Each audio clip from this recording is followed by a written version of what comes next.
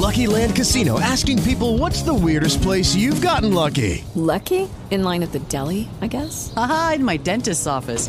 More than once, actually. Do I have to say? Yes, you do. In the car before my kids' PTA meeting. Really? Yes. Excuse me, what's the weirdest place you've gotten lucky? I never win and tell. Well, there you have it. You can get lucky anywhere, playing at LuckyLandSlots.com. Play for free right now. Are you feeling lucky? No purchase necessary. Void where prohibited by law. 18 plus. Terms and conditions apply. See website for details.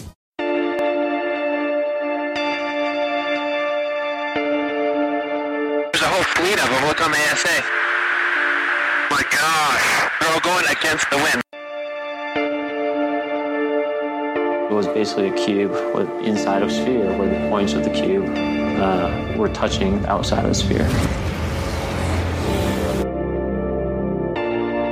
Oh, got it! Woohoo! Roger. There's troubleshooting machines out here. So this isn't anything that just is limited to the United States.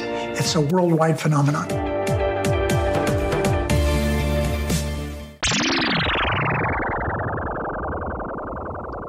Hi everyone, and welcome to a very special That UFO podcast. I'm not going to waste too much time and get straight into the interview for this one because you are here for one reason and one reason only. For a long time, I've made no secret the top of my wish list for guests on this podcast would be one Mr. Luis Elizondo, and I'm delighted to say I have Lou on the podcast with me now. Lou, welcome to the podcast. Thank you very much. It's certainly my honor and privilege. I sincerely appreciate your time and, of course, your audience's time as well. Listen, it's no secret. People seek out your interviews and they troll through them with a fine-tooth comb to get any little nuggets of information they can. So hopefully we can get through as much on this interview as possible. The response from the listeners has been incredible. I would just like to preface it by saying that I've watched your interviews recently with John Greenwald on Black Vault and Ryan Sprague, Somewhere in the Skies. I have tried to stay away from anything they talked about because they've done a good job with their interviews. And I would highly suggest and recommend people go and seek out those interviews for anything that I potentially don't cover. And I'd like to get straight into the first question, Lou. Regarding your security clearance, this is something a lot of people bring up as a source of frustration when you can't answer a question in the way that they might not like you to. Can you start off just by talking a little bit about your clearance that you have, why you still have it, and what exactly that means? Yeah, sure. So security clearance is, I think, a lot of times overcomplicated. If people on the outside haven't spent any time in the government, there's this giant mystery behind, a security clearance and what it means and the type of access of information you have. Here in the United States, we have three classifications of if you will, information, besides unclassified. Unclassified isn't really a classification. It's just unclassified information. The three classifications are confidential, which is the first tier of information, secret, which is the second tier, and ultimately top secret information. Now, there's actually legal guidelines of what this information means. From a top secret perspective, that means if information were to get compromised and put out into the public sphere, if an enemy were to gain access to that information, it would cause, quote unquote, grave or exceptional damage to the United States national security. So that's in essence why we classify information, particularly to protect sources and methods. That's very important because a lot of times information in itself might be unclassified, but how you collect that information can be very, very sensitive. And so that's why we classify information the way we do.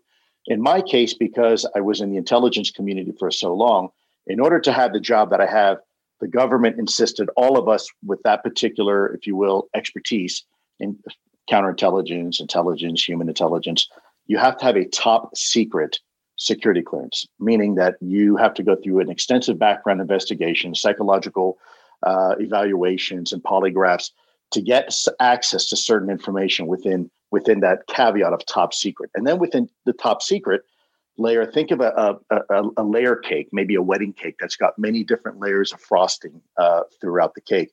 At the top secret level, people think, well, it's top secret information. That's it. Well, there's actually some sub-layers or strata, if you will, even within the top secret. And you have SCI, which is sensitive compartmented information. you have SAP information, and you've got these little cutouts that are within the top secret realm, but they are extremely nuanced, very, very sensitive. Again, because of the line of work that I was in, I was required to have that type of security clearance. When it comes to the UAP topic, when I am talking about information, a lot of it is unclassified. The problem is how that unclassified information was obtained. It was obtained through some very sensitive sources and methods. Obviously, we don't want as a nation to compromise those sources and methods. Otherwise, you can't use them ever again because you get compromised. Especially in the world of human intelligence, you're talking about people's lives when you're collecting information from another human being that probably shouldn't be telling you that information. There's a level of trust there that has to be exercised. And really, to some degree, that person's life is now in your hands, because if the country that they're from finds out that they're sharing information with you, it could be, well, that's considered spying, technically, by a lot of other countries' rules and laws. So, in that shadowy world of intelligence and espionage, you have to have that level of security clearance. And there is a requirement. There's a, if you will, an NDA, right? Non-disclosure agreement that you sign. And it's not like a company's non-disclosure agreement. It's far more comprehensive. It basically subjugates me to jail time. There are several acts like the U.S. Espionage Act, for example, that if I violate the trust and confidence that the U.S. government has bestowed into me, and let's not forget that trust and confidence is really a derivative of the people's trust and confidence, right? I represent the people of the United States. They have trusted me with that level of security clearance, knowing that I would not share certain information. And if I violate that, I can go to jail. I can be prosecuted. I can have a lot of things happening to me. Now, I think it's also important to say that when I tell people I can't discuss that because of my security clearance, I'm not saying that because I'm necessarily afraid to go to jail. I mean, obviously, I don't want to go to jail, but it's because it's for me, it's a sacred oath that I took, and that oath wasn't just to the U.S. government; it was to the American people. It's a bit like a marriage. When you make that oath till death do us part, it's an oath till death do us part, and it's not just to the partner you're making that commitment to. It's actually an oath you're making to yourself. So if I were to make an exception to that and violate that oath that I have sworn many, many years ago, everything else I've ever done is up for grabs too. I mean, if something that simple, my oath to the American people, can be violated that simply by saying, well, I'm going to let you know something, then everything that I've ever stood for before, whether it's going to war or conducting the operations I have on behalf of the American people, that is also up in question too. And that is also open up for questioning too. And so, I take my oath seriously. Ultimately, it's an oath I've made to the American people. It's the same oath that I've made to my daughters and my family, that when I say I take this responsibility seriously, I mean I take that responsibility seriously. I'm going to digress here just for a moment, because 3 years ago when I first came out, there's a lot of stuff I could have said up front that probably would have saved me a lot of grief, a lot of sharpshooting by a lot of people. But I'm not going to sell out individuals and sources that I've worked with in the government just to save my ass. I'm not that kind of guy. I never have been. I never will be. So, I know as more information comes to light, people are kind of frustrated saying, Lou, why didn't you just say this 3 years ago or 2 years ago, and all this guesswork that we had to do? Well, because I'm not that kind of guy. I'm not just going to go ahead and say something and compromise somebody else in the program just to save my credibility. That's not what this endeavor is about. It's not about satisfying the idle curiosity of people, and it's not about vindicating myself. It never has been. This is a much more profound journey about telling the American people the truth. And if that truth, the cost of telling the truth, is at my own expense, as I've said before, then that's an easy solution for me. I'll do whatever I have to do to have that conversation. So I'd like to follow on from that. With that in mind, when you appeared on Fox News with Tucker Carlson, he asked if you believe the US government has debris from crashed UAP in its possession. Your response was, and I'll quote hopefully correctly here, simply put, yes. That's a big answer. How can you give that as an answer with that clearance in mind? Well, because I'm not saying the specifics. I'm not saying where it is, where it's from, who collected it. Remember what he said. He said, do you believe that the U.S. government has material in its possession? Well, he's asking me my personal opinion. And I can provide my personal opinion in that regard. I'm allowed to, based upon the information I saw. I can say that because he's not asking me to say something to the effect of, for example, who collected the material? Where is it being stored? Under whose authorities and auspices? What are its capabilities? What is it specifically made out of? That's not what the question was. He just simply asked me, do you believe there is recovered material? Anything beyond that, other than what I believe, now becomes stated fact. And now I have to be careful because that stated fact is based upon knowledge that I had as an employee of the U.S. government. And that's why I was very specific when I said, I have to be careful what I say here. I take a minute and I have to pause and I have to think about it because, it's a very fine line. There's a ledge there, and I'm tiptoeing pretty close to that ledge. And one word, just one wrong word, and I'm going to be over the edge. And things can get very complicated for me. I would presume a background in counterintelligence helps you tiptoe that edge pretty well, and it seems to have worked for you so far. It's been well documented since your parting of ways with TTSA that it's been amicable and you've got a lot of friends there and you enjoyed your time there. Since then, have you been able to hold on to any projects you were involved with at the time with TTSA that you can continue to work on? What a good question. Very, very insightful. Thank you for asking that question. The answer is a wholehearted yes. There are efforts within TTSA that I'm still very much engaged with. That TTSA, now that it's refocusing to the entertainment piece, I have the ability to run with some of these other efforts in a way that doesn't interfere or complicate what TTSA is trying to achieve, and at the same time allows me the flexibility to, as I've said before, shift into second gear, basically move this effort now into phase 2. Any specifics around those that you can talk about? Not at this moment. I think very, very soon it'll be clear. The reason why I don't want to talk about it is because they're in a delicate state of development. And what I don't want to do is say something right now prematurely. And, let's say there's an organization out there that's very interested in partnering with us to bring this capability to full maturity, right? I don't want to do anything to spook the herd.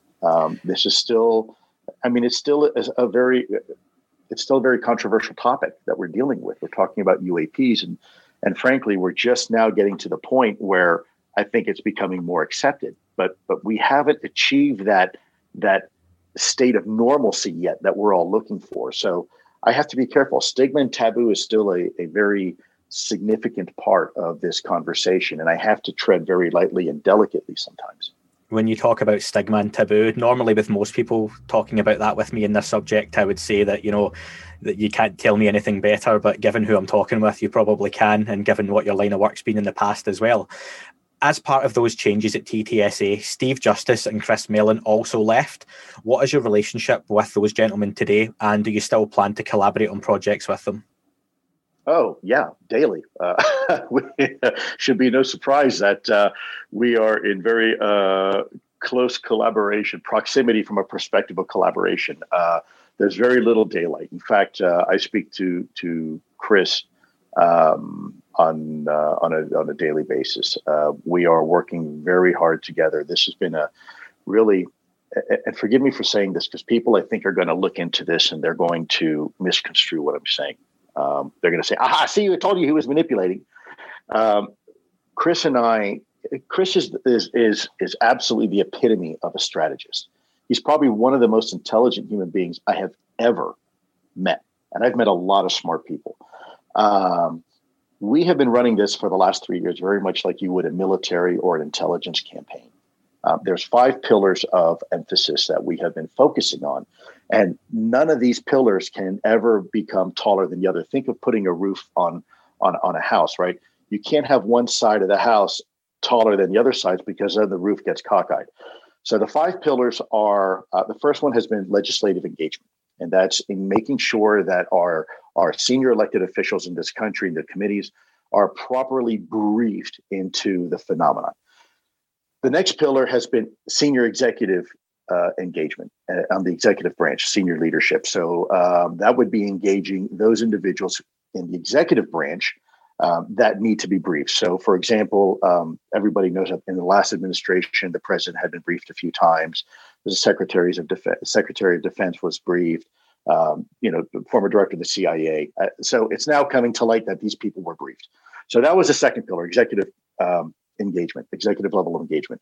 The third pillar has been international engagement, engaging those friends and allies in other countries, our counterparts that are interested in having this conversation. They're seeing something too. They never really wanted to say anything, but now that the U.S. has stepped forward, they can reach forward and say, hey, we'd like to talk to you about this topic because we've got some questions, like you saw with Japan recently, and they've come out and established a relationship with the United States for the explicit purposes of sharing UAP information. I mean, that's a big deal, right? And then the fourth pillar is media engagement, making sure that mainstream media has enough information so they know they can have an elevated conversation about the topic. We're no longer talking about tinfoil hats and Elvis on the mothership. We're talking about science. We're talking about quantum physics. We're talking about a real issue that we have right now, something that is in our skies. We don't know what it is. We don't know where it's from. We don't really know how it works, and there's not much we can do about it.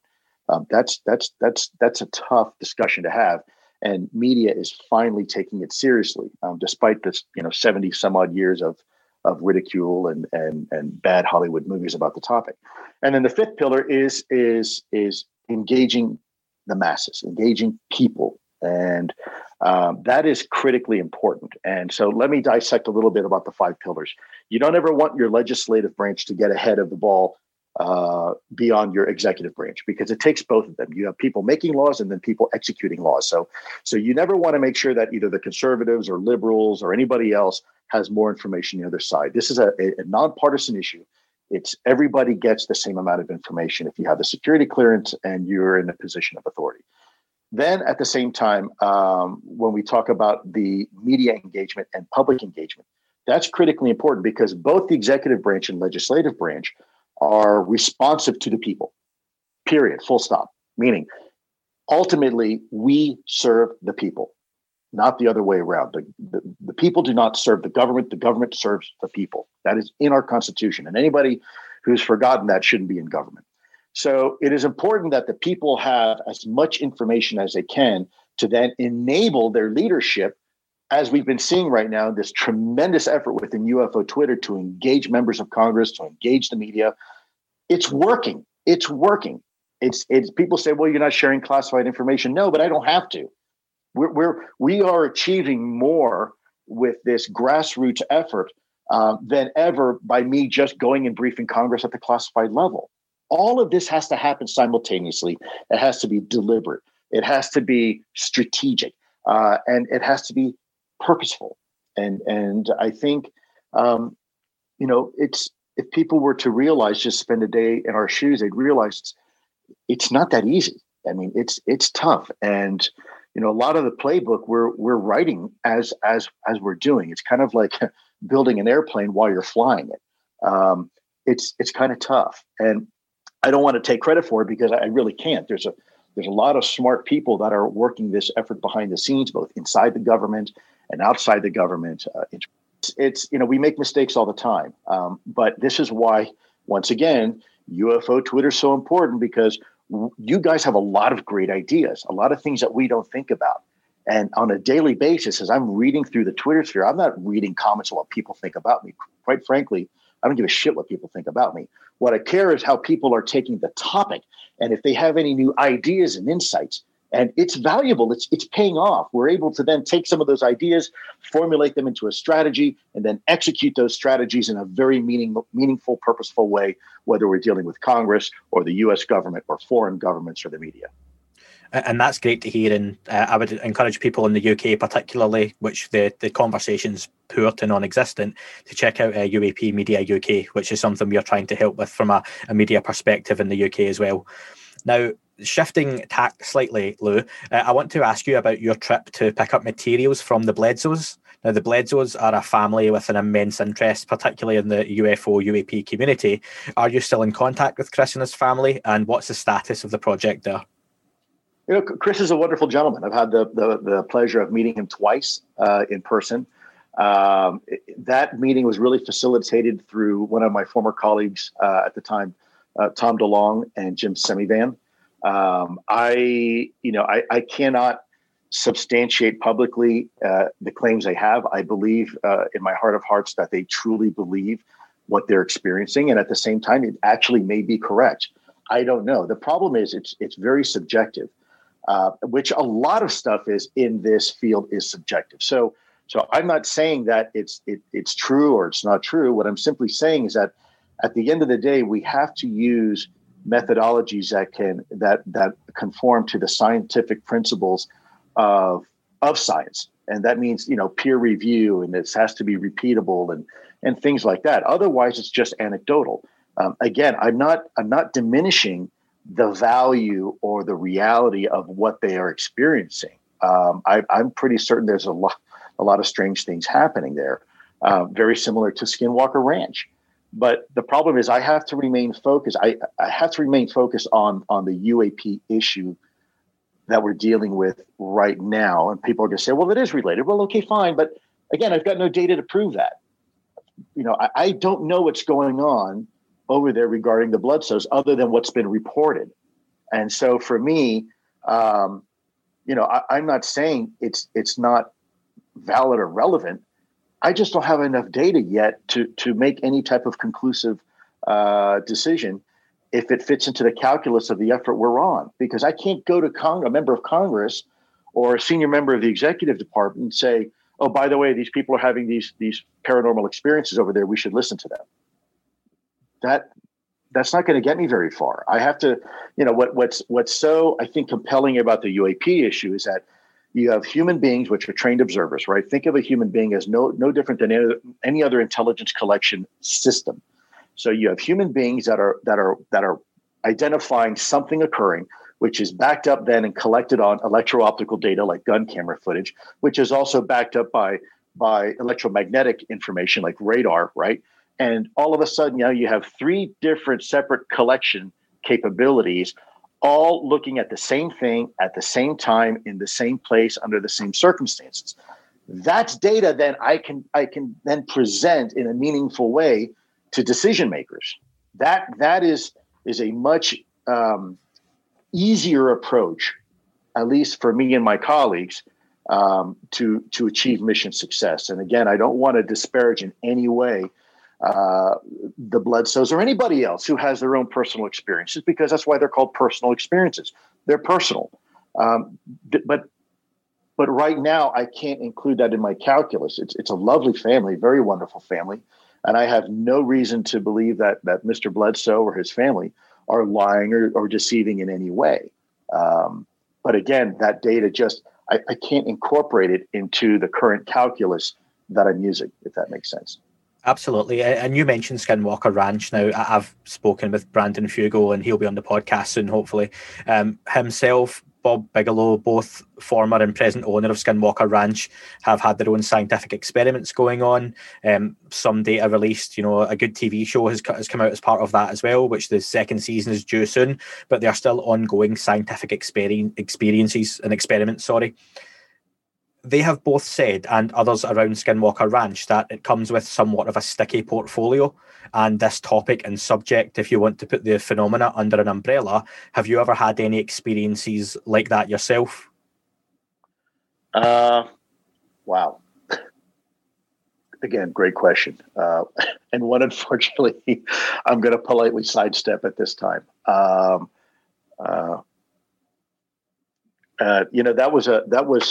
was many years ago, and a lot of effort and talent was put into that. I am aware of what they were doing. But I think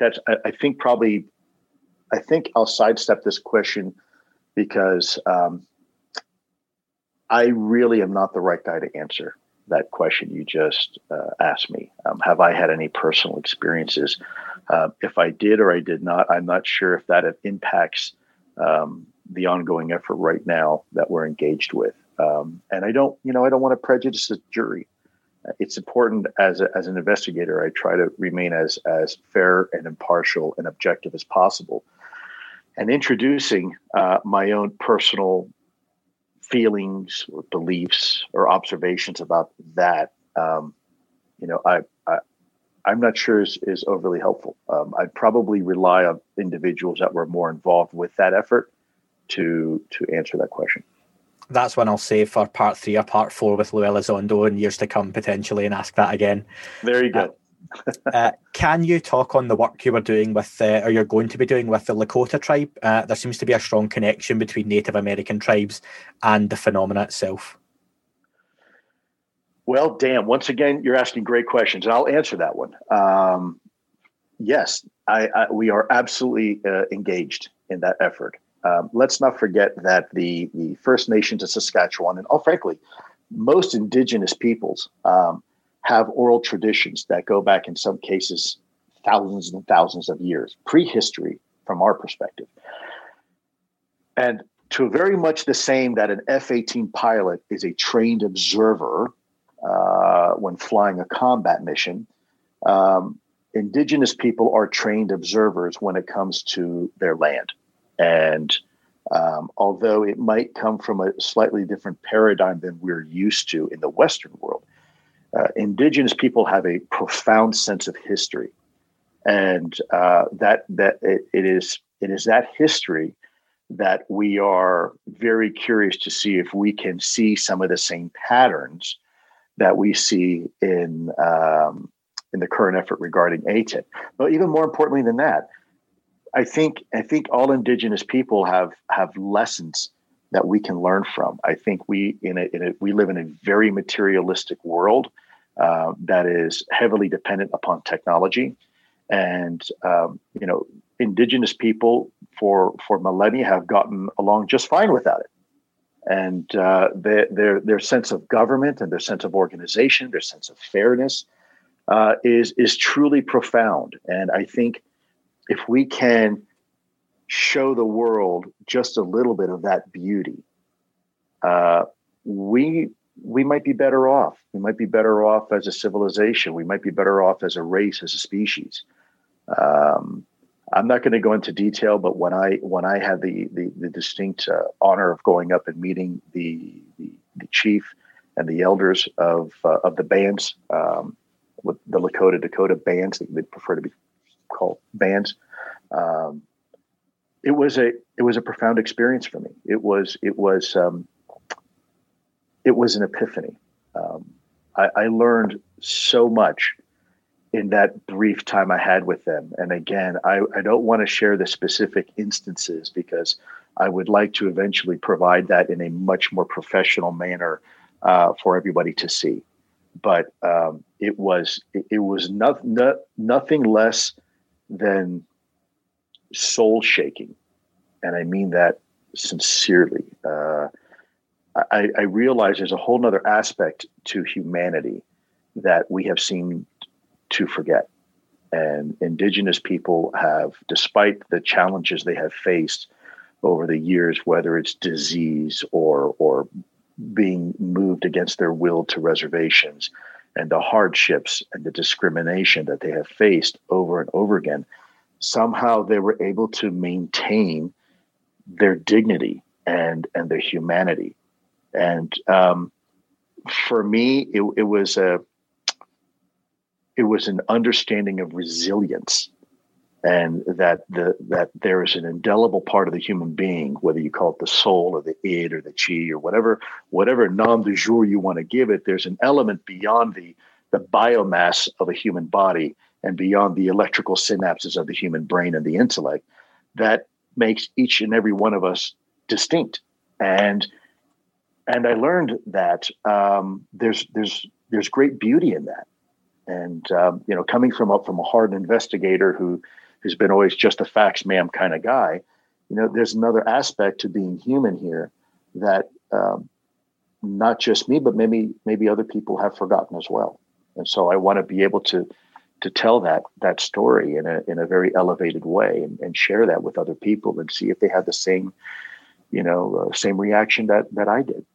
I would look forward to that coming to fruition, and I think people would be screaming at their podcast devices just now on a lot of different questions we could go off on a tangent with there, but we'll save those for another day. I've made no secret for a long time on this podcast, Lou. I'm a huge fan of Unidentified. The tone it struck was perfect. It was something I was very much looking forward to. Given it seems now there'll be no season 3, can you speak about what you would have liked that to look like? And I would also like you to comment. I interviewed Anthony LePay, producer of the show, and he mentioned on my interview with him that there had been contact with people from NASA who just weren't quite ready to go on the record. Could you comment on that as well? Yeah. So the two questions. What would I like to see in episode 3? Nothing. But the answer is simply put, nothing. We made a decision, Chris Mellon and I, early on, that we only wanted to do 2 seasons. It was a short relationship with History Channel. They agreed. This was never intended to be a long, protracted show where we just artificially generate material for the sake of having a show. It was a target of opportunity that was never meant to be enduring. We are now working on some of those enduring capabilities, but as we shift from phase 1 to phase 2 or first gear to second gear, history had its role, and it was very impactful, and it did exactly what we intended it to do. But make no mistake, the History Channel effort was never intended to be a long-term effort for us. It was always a short-term. It was to get the conversation going, and then, depending how that went, move on to something else. So that's the first part. The second part, you asked me about Anthony LePay and people from NASA. Look, I get emails every day. It's not just NASA. It's NASA, it's FAA, it's Department of Energy. It's very, very senior people now are finally coming forward and wanting to have this conversation. I think it's a good thing. Anthony LePay is absolutely right, but we also have people from other countries and senior officials in their intelligence community and their government apparatus coming forward. And that's, I think it's indicative of the sign of the times. The conversation is shifting. And again, I want to go back to the UFO Twitter world, because that's in large part because of you, of what you're doing. I'm only one voice, but you guys are many. And I think the beauty about this is that we are no longer if you will, an enclave. I think what you're seeing with UFO Twitter is very quickly becoming an army, and that's a lot different. It's not it's becoming a I don't know if I want to say the word movement, because it's used too much, and movements can sometimes used to do bad things, just like they can to be used to do good things. But in my case, I think the UFO Twitter universe has helped tremendously in this effort, and it's getting people to come out and talk. When you look on Twitter, I know for an absolute fact there are several pseudo handles on there that are very senior government officials that I personally know, and they create these fake accounts just so they can get a pulse, so they can monitor what's going on. And that's remarkable. You are helping influence right now the conversation here in the United States. That's amazing. So, by the way, let me also, if I can, apologize real quick. You hear me kind of inhaling a lot. I recently got over COVID, so I still have a little bit of a shortness of breath. I apologize if it comes across that I've just finished running a marathon. It actually feels like I just did. So I apologize. I promise you, I'm not working out secretly, underneath the table here and trying to get my exercise in. I just, unfortunately, it's part of the the COVID. No, absolutely. Glad you've recovered from that as well. And you've made no secret you're a bit of a petrol head. You talk about gear 1 to gear 2. Would it be fair if Unidentified was part of the first gear, that the Untitled UAP project that Sean Cahill, Jeremy McGowan, and you've been involved in with some of the other guys and producers would be part of second gear? Yes, absolutely. And there's other efforts as well. that's just one. We have multiple verticals that we're looking at to continue the conversation in a much more impactful, broad way. Now that the topic has finally been taken seriously, I think throughout many parts of the world, the time is to put this into a higher gear. And really, as I've always said, push the pedal to the metal. I know you don't normally speak for other people, but I'm going to quote someone here and just ask you for your thoughts. At the end of Unidentified Season 2, Chris Mellon had a rather lovely monologue to finish off. He said that the tech is not ours, not Russia's, and not China's. Does this, for you, definitively put to bed the notion that UAP, they're not made by human hands? Look, in order to have a conversation with people, you don't eat the elephant in one bite. You have to eat it in bite-sized, consumable pieces that you can then digest. Otherwise, you're going to choke.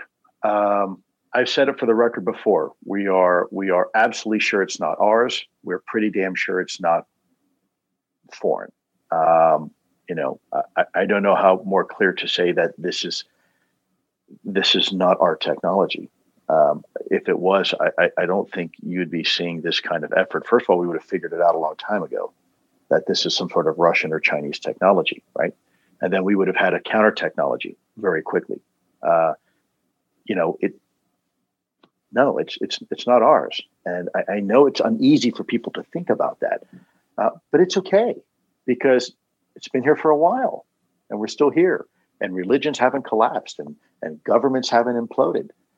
This is just another wondrous mystery of the universe. And with that comes some hope and opportunity, but also, we have to exercise some due diligence and pragmatic caution here. I'm not the kind of guy that's just going to go running into a dark room with my hands in the air, and blindly, because you bump into things. I think we need to approach this like we do everything else, very cautiously. We know the moon is right there, but yet we don't just throw people up with rockets and send them to the moon. There's a lot that has to happen to do that. And I think to some degree, this may be kind of similar in that, we have to be very careful, cautious, and deliberate in how we ask the questions and the answers that we get back. It's very tempting for us to all go down the rabbit hole very quickly and think we have the answer. I see it all the time. And my word of caution to that is please, please, please try your best to be victim of your own analytic bias. I suffer from it just like everybody else. I'm no superhero. I have the same challenges when I see something. I had this temptation to jump to a conclusion. Oh, it must be that. And that's the way the human brain is wired. That's a human thing. The very first thing we do coming out of our mother's womb is we recognize her sound and her face and her touch. We are programmed as a species to recognize patterns and identify friend or foe. That is what nature has evolved us to be. And so it's natural that when you come up to an enigma like this and you get some answers, that we want to jump to conclusions of what something is or is not. But we really have to be very careful and not be tempted to do that prematurely. We really need to let the scientific process and methodologies work. And I think once we can do that, we may have some surprisingly simple answers. You've led me very nicely onto this next question, because I'm actually going to throw back at you a question you once asked on a piece you done. The YouTube videos out there, I'm not too sure of the context behind it, but it was certainly something that stuck with me and a lot of other people as well. And you asked once for people to consider, what if it wasn't mankind, but mankind's? And what would that mean for us? Could you elaborate on that? Because that's something people go back to more and more. And it is more or less hypothetical. That's what I'm going to put it as. But people would assume you come from a better understanding, a place of knowledge than most would. Wow. Boy, you're getting some really, really good and personal questions. Let me see if I can answer that in a meaningful way without without leading the witness. We live in a three-dimensional world. We live in a three-dimensional world where time is a function of the fourth dimension, if you will. And we experience time as being linear. It's a linear function or process. But we now know in the quantum world that time, first of all, we know that space and time, because of the work of Einstein and others, that space and time are joined together. And we know that space-time is flexible. It's called relativity. And we see it around massive objects all the time, not just Earth, but the sun, black holes. So the linear universe that we experience to some degree really isn't. And when you look at the quantum state of things, even an electron, for example, you learn in high school that an electron orbits an atom. And we now know that's really a very simplistic way of looking at things. The electron doesn't orbit around the atom. In fact, it's called an electron cloud because the electron is both all in all places and none of the places all at the same time. It's kind of weird, but my point being is that if you were to look at time and think of a cigarette burning, when you look at the notion of the future, most people would define the future as those events that have not yet happened. And the past is defined by events that have already happened.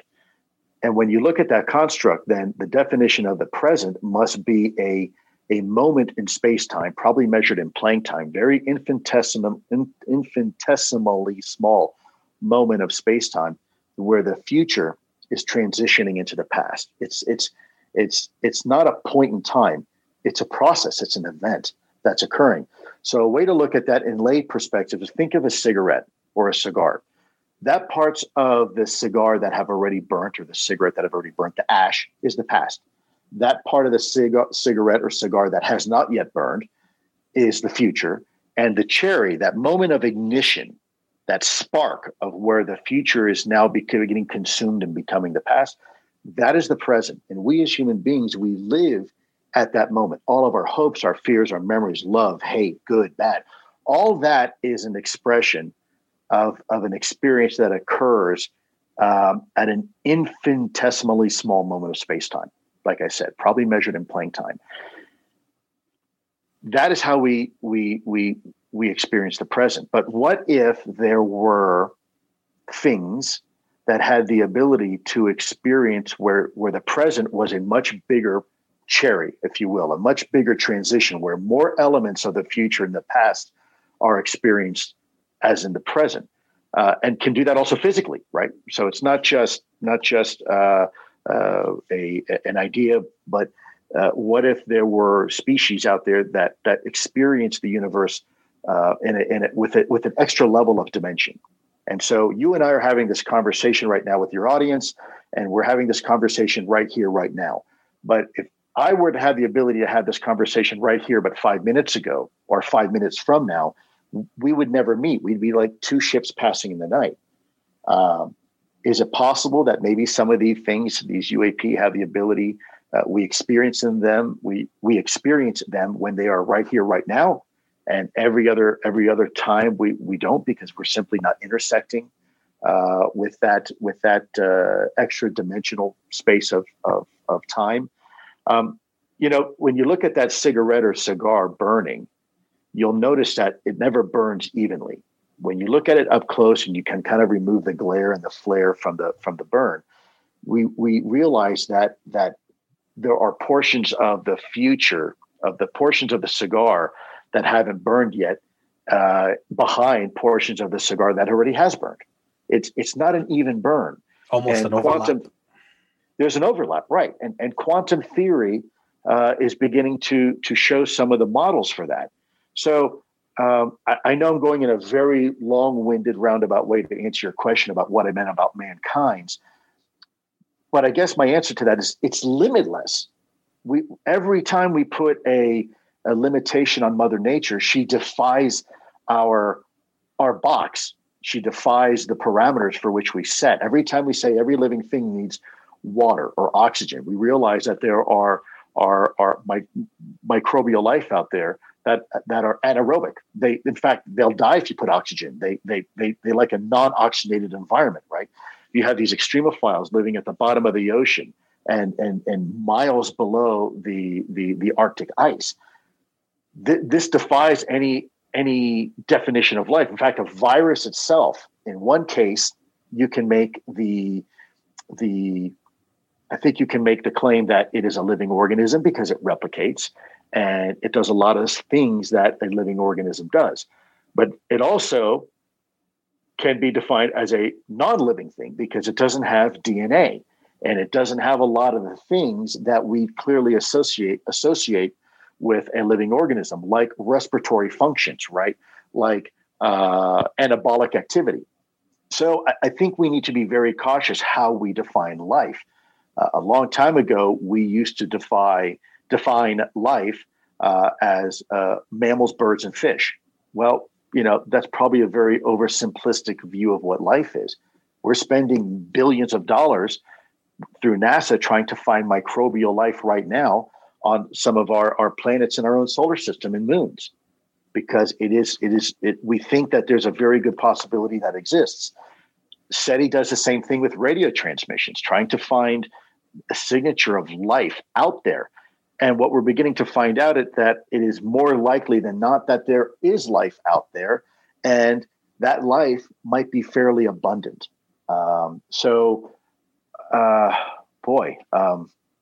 That's one hell of a question you asked me. Well, that was one hell of an answer. And just given the answer you've given us, I want to actually finish off this portion of the interview with the time we have left to try and get some listener questions in soon as well.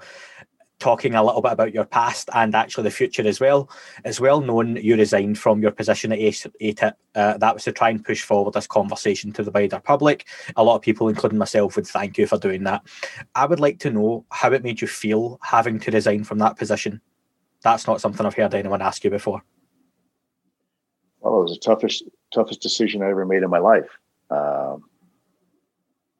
It was my, there's two components that make up Luis Elizondo. There is the private component as a family man and a father, and then there is my other component that I feel for me as a patriot to my country, and I believe in the idea. I believe in a life of service. I believe in leaving this country and this world in a little bit better shape than you found it. And, I don't expect everybody to feel that way. Just to me, I do, because of the way I was brought up and the struggles my family had to go through, even just to be in this country. So for me, it's a very sincere and profound commitment I have. And so when I left the government, in one hand, I felt like I was abandoning the very establishment that I was committed to serve the American people. By de facto, I felt like I was abandoning the American people because I was doing jobs that were very important for the government and for the American people. But in order to serve the American people, I actually had to leave the organization that I love to do it. In order to, I realized that I'm going to have to make a choice. Do I serve the institution that I belong to, or do I serve the American people? And I realized that in order to serve the American people, I would have to leave the organization, the institution that I was serving, to serve the American people. It was extremely tough for me. You can't see this, but on my desk, I have all these around my office here, my memento. I'll show you just for a quick second, give your audience a quick tour here. I don't do this very often, but let me see if I can do this for a sec. You can see very quickly a lot of my life is in these walls, and it's part of who I am. And to leave that was very challenging, was very tough. I don't know what else to say. Well, with that action that you took, and it was a big decision that affected your life, your family, your future, you started a sequence of events and a ball rolling, which you're more than humble enough to say other people were heavily involved in with you as well. So we are now counting down 144 days as of recording. My co-host Dan got that for me, to seeing a declassified report from the UAP task force. You have spoken several times now that we're in good hands with those overseeing this. Why should people be excited about the report coming out? But also beyond that, what can we expect to come from the task force itself? Okay, great question. Let me try to get you a comprehensive and meaningful response. I think it is a tremendous accomplishment that Congress has asked the Director of National Intelligence for a 180-day report. It shows that there was commitment and interest by Congress, and that there's a willingness by the executive branch of the government. So that is a win scenario right there. The question is, A, is 180 days long enough to provide a comprehensive report that Congress deserves? And two, will all the relevant information be in there in order for Congress to make informed decisions? If it was up to me, I would probably request a 180-day extension. Now, I know people right now are going to be probably lining up with pitchforks wanting to burn my house down. But as I've said before, there's a difference between doing something right and doing it right now.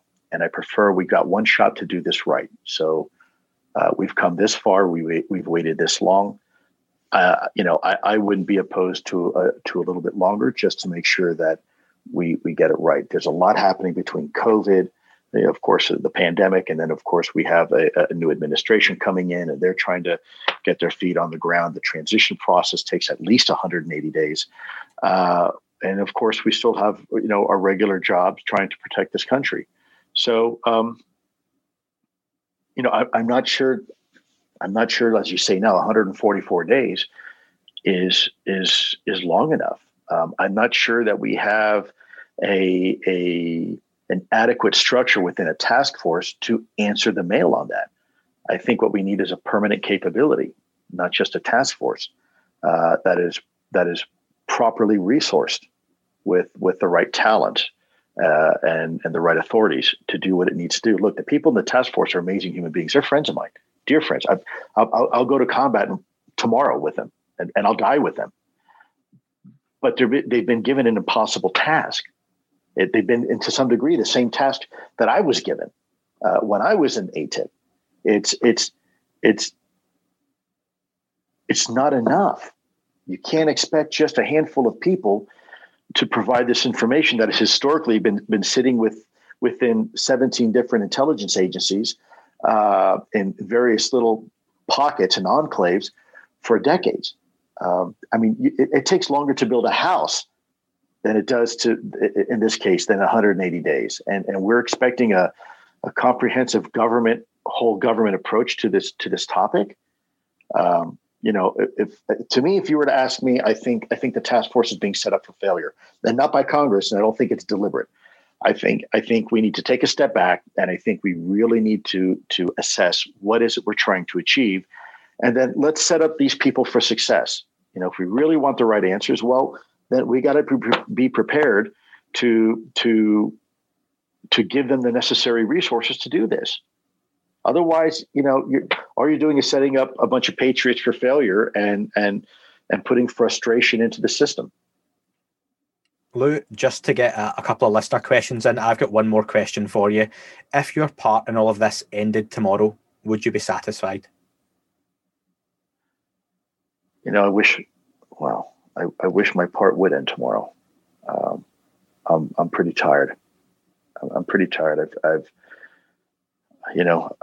don't know how much more I can really give. I've given, my life savings to this, and I've given my relationships to this. Would I be satisfied? I haven't had the opportunity or the luxury to sit back and really relish in the accomplishments we've collectively achieved. So I've been too focused on the mission. I will say something that's been very heartfelt. I shared this with some very close friends of mine. I was looking on Twitter, and some people, in an incredible gesture of kindness, offered to set up a GoFundMe page or something like that, where they were going to, contribute, because I guess the cat's gotten out of the bag that I've put my life savings into this because, it's an endeavor that doesn't make money. If you're looking to make money, this is not the topic to pursue, at least not right now. I am truly profoundly humbled by that gesture, but let me also say this. If you want to honor what I'm doing, you want to honor any sacrifice that I've made in this, don't spend money on me. Take that money that you have, take your wife, your husband, your boyfriend, your girlfriends, your kids, take them to a dinner, spend time with them and just connect and be a family. You want to honor me, that would be the best way to honor me. Don't set anything up for me. I can go work at a supermarket if I need to. I got or turn wrenches, right? I can fix cars. This journey is not about me. It's about the collective, all of us. I would be much happier if you were to save your hard-earned money and go to a nice dinner with your family and talk about things that are important. Maybe talk about UAPs, right? That'd be a great way. Yeah, my kids like lying on the trampoline looking at the stars, and they're 4 and 2, and they've got their little toilet roll holders they've made for binoculars to pretend to look for aliens. So they're on the way to carry on that conversation. Lou, so many people, you're a very popular character, and I know that's something you tend to shy away from, the attention that you get as well. You don't crave it, which I think draws a lot of people to you as well, unfortunately. So many people wrote in with questions. I'd just like to put a couple of those to you, and in a 60-second quick fire. Craig Labadie mentioned during your recent interview with John Greenwald, you mentioned there were certain videos that had blown your mind. You talked about doing mental gymnastics to work out how a particular object could have done the manoeuvres it done. So his question for you, are those types of videos and that type of data held by multiple governments? Is that rare, or is that data more common than one might think? I think you'll be surprised that data might be more common than you think.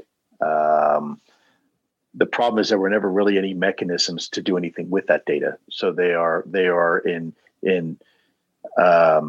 bits and pieces, if you will, throughout different governments. But there's some very compelling data.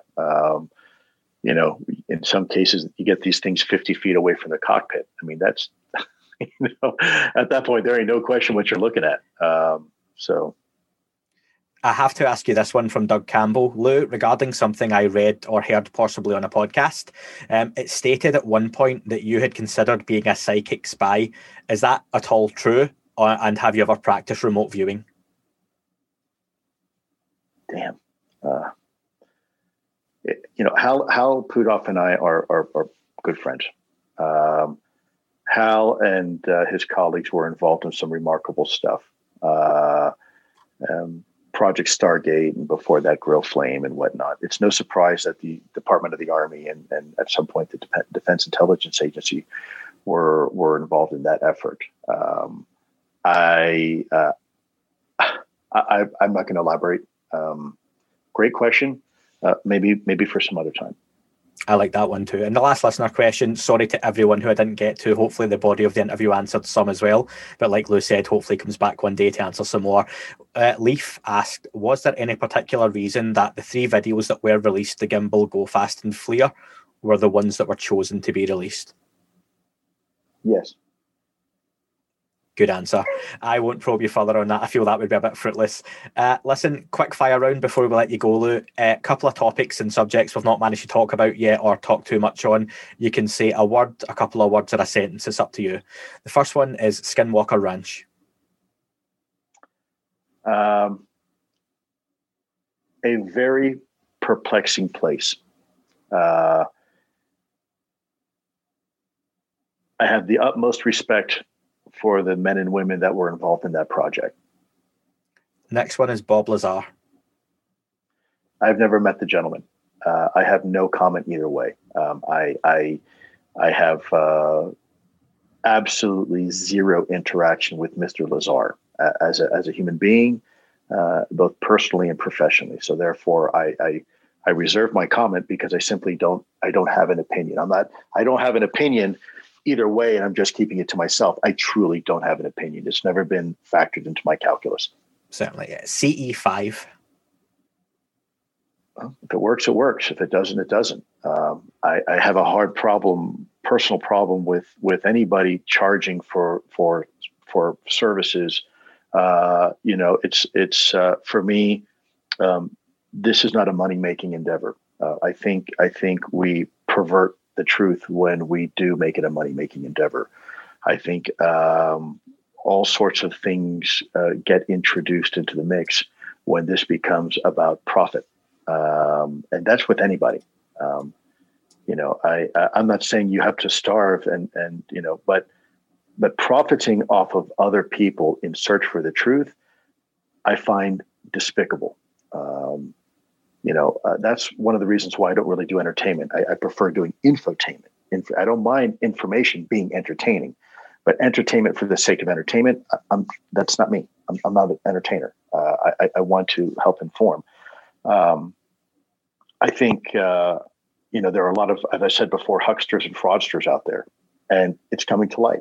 And, there's some savvy investigators now that are hot on the trail of some of these individuals who spent the last several years, if not decades, defrauding people. And, all I got to say is, sucks to be you. You shouldn't have done that. Shame on you. The truth, I said this years ago, there's something funny about the truth. The truth, she sometimes whispers, so you have to listen carefully. But she always speaks, and ultimately the truth always comes out. So my advice would be for anybody, if you're into CE5, if that's a real thing, then great. And I would ask that you be able to demonstrate it in front of a camera, in front of a large audience, and repeat it, right? Scientific method. Make it repeatable and something that can be peer reviewed. Otherwise, it's just your opinion. I would ask, does the truth whisper mankind or mankind's? Well. How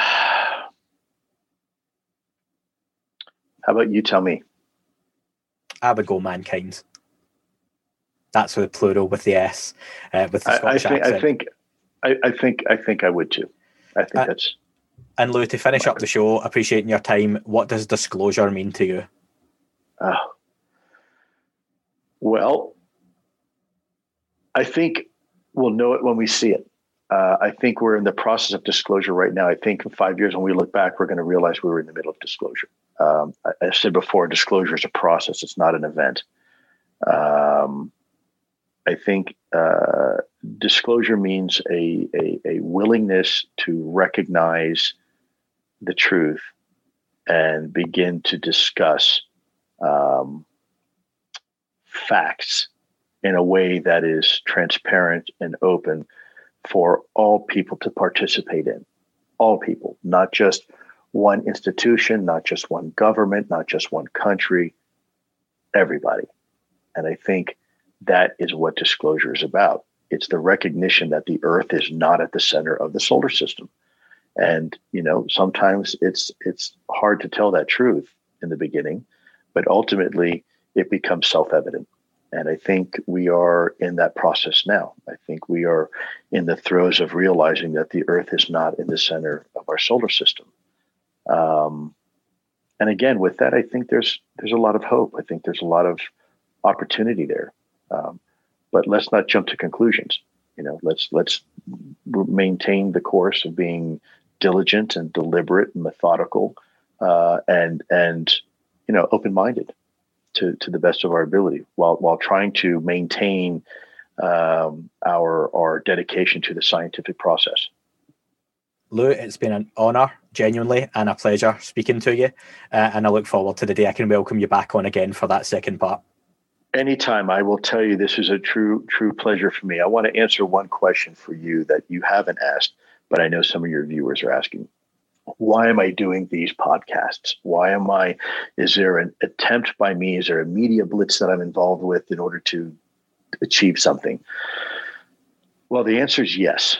And that yes is that part of phase 2, from my opinion, is getting the word out to anybody and everybody. As you know, I don't make a penny doing this.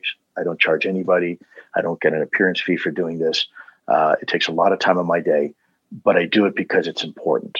I do it because it is making a difference. We're finally having the conversation. And even if you disagree with my perspective, it's okay, because the conversation is still happening. Even if you don't agree with how I'm doing things and the way we're doing things, that's still good. That's okay, because you don't have to agree with me.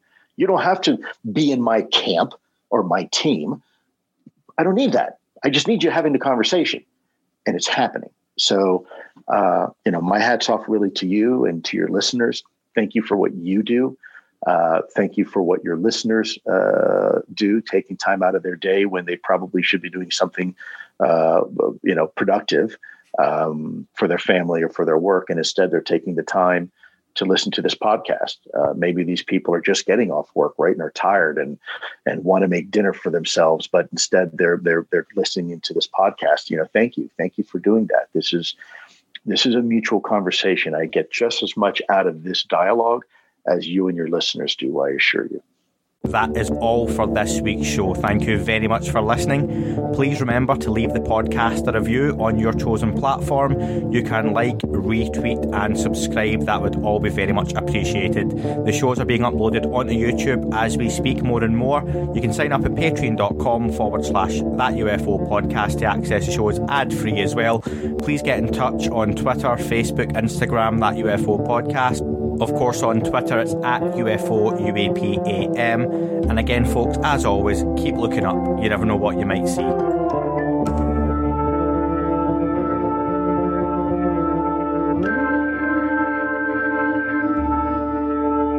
It wasn't a tic-tac and not quite a saucer, more like a hubcap designed by Chaucer, a little Baroque and quite steampunk, like Alice was playing bass for the Parliament of Folk. The little fucker hovered right outside of my window, and when I shoved out the screen, he made it an issue. I don't think he expected me to see his ass, but I'd had some champagne and smoked a little grass.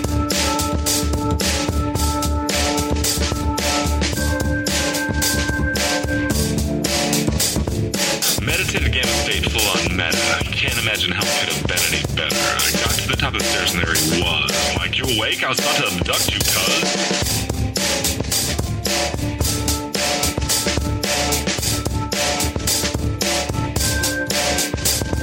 I jumped back and nearly kissed myself, and I climbed out the window after the elf, and I woke up in my bed and there was something on my head and everything was weird and everything was red. And I called out to my boys. They thought this was noise. They thought it was a dream. They thought it was my toys. They thought it was my problems, and they think I should seek therapy, and I don't know what to do because it doesn't really scare me.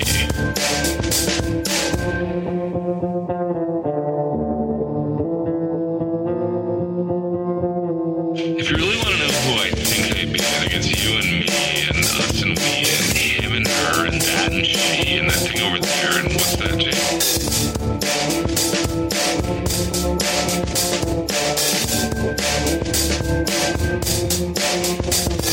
If we're being serious, open your mind, consider your heart, consider time, consider your space, consider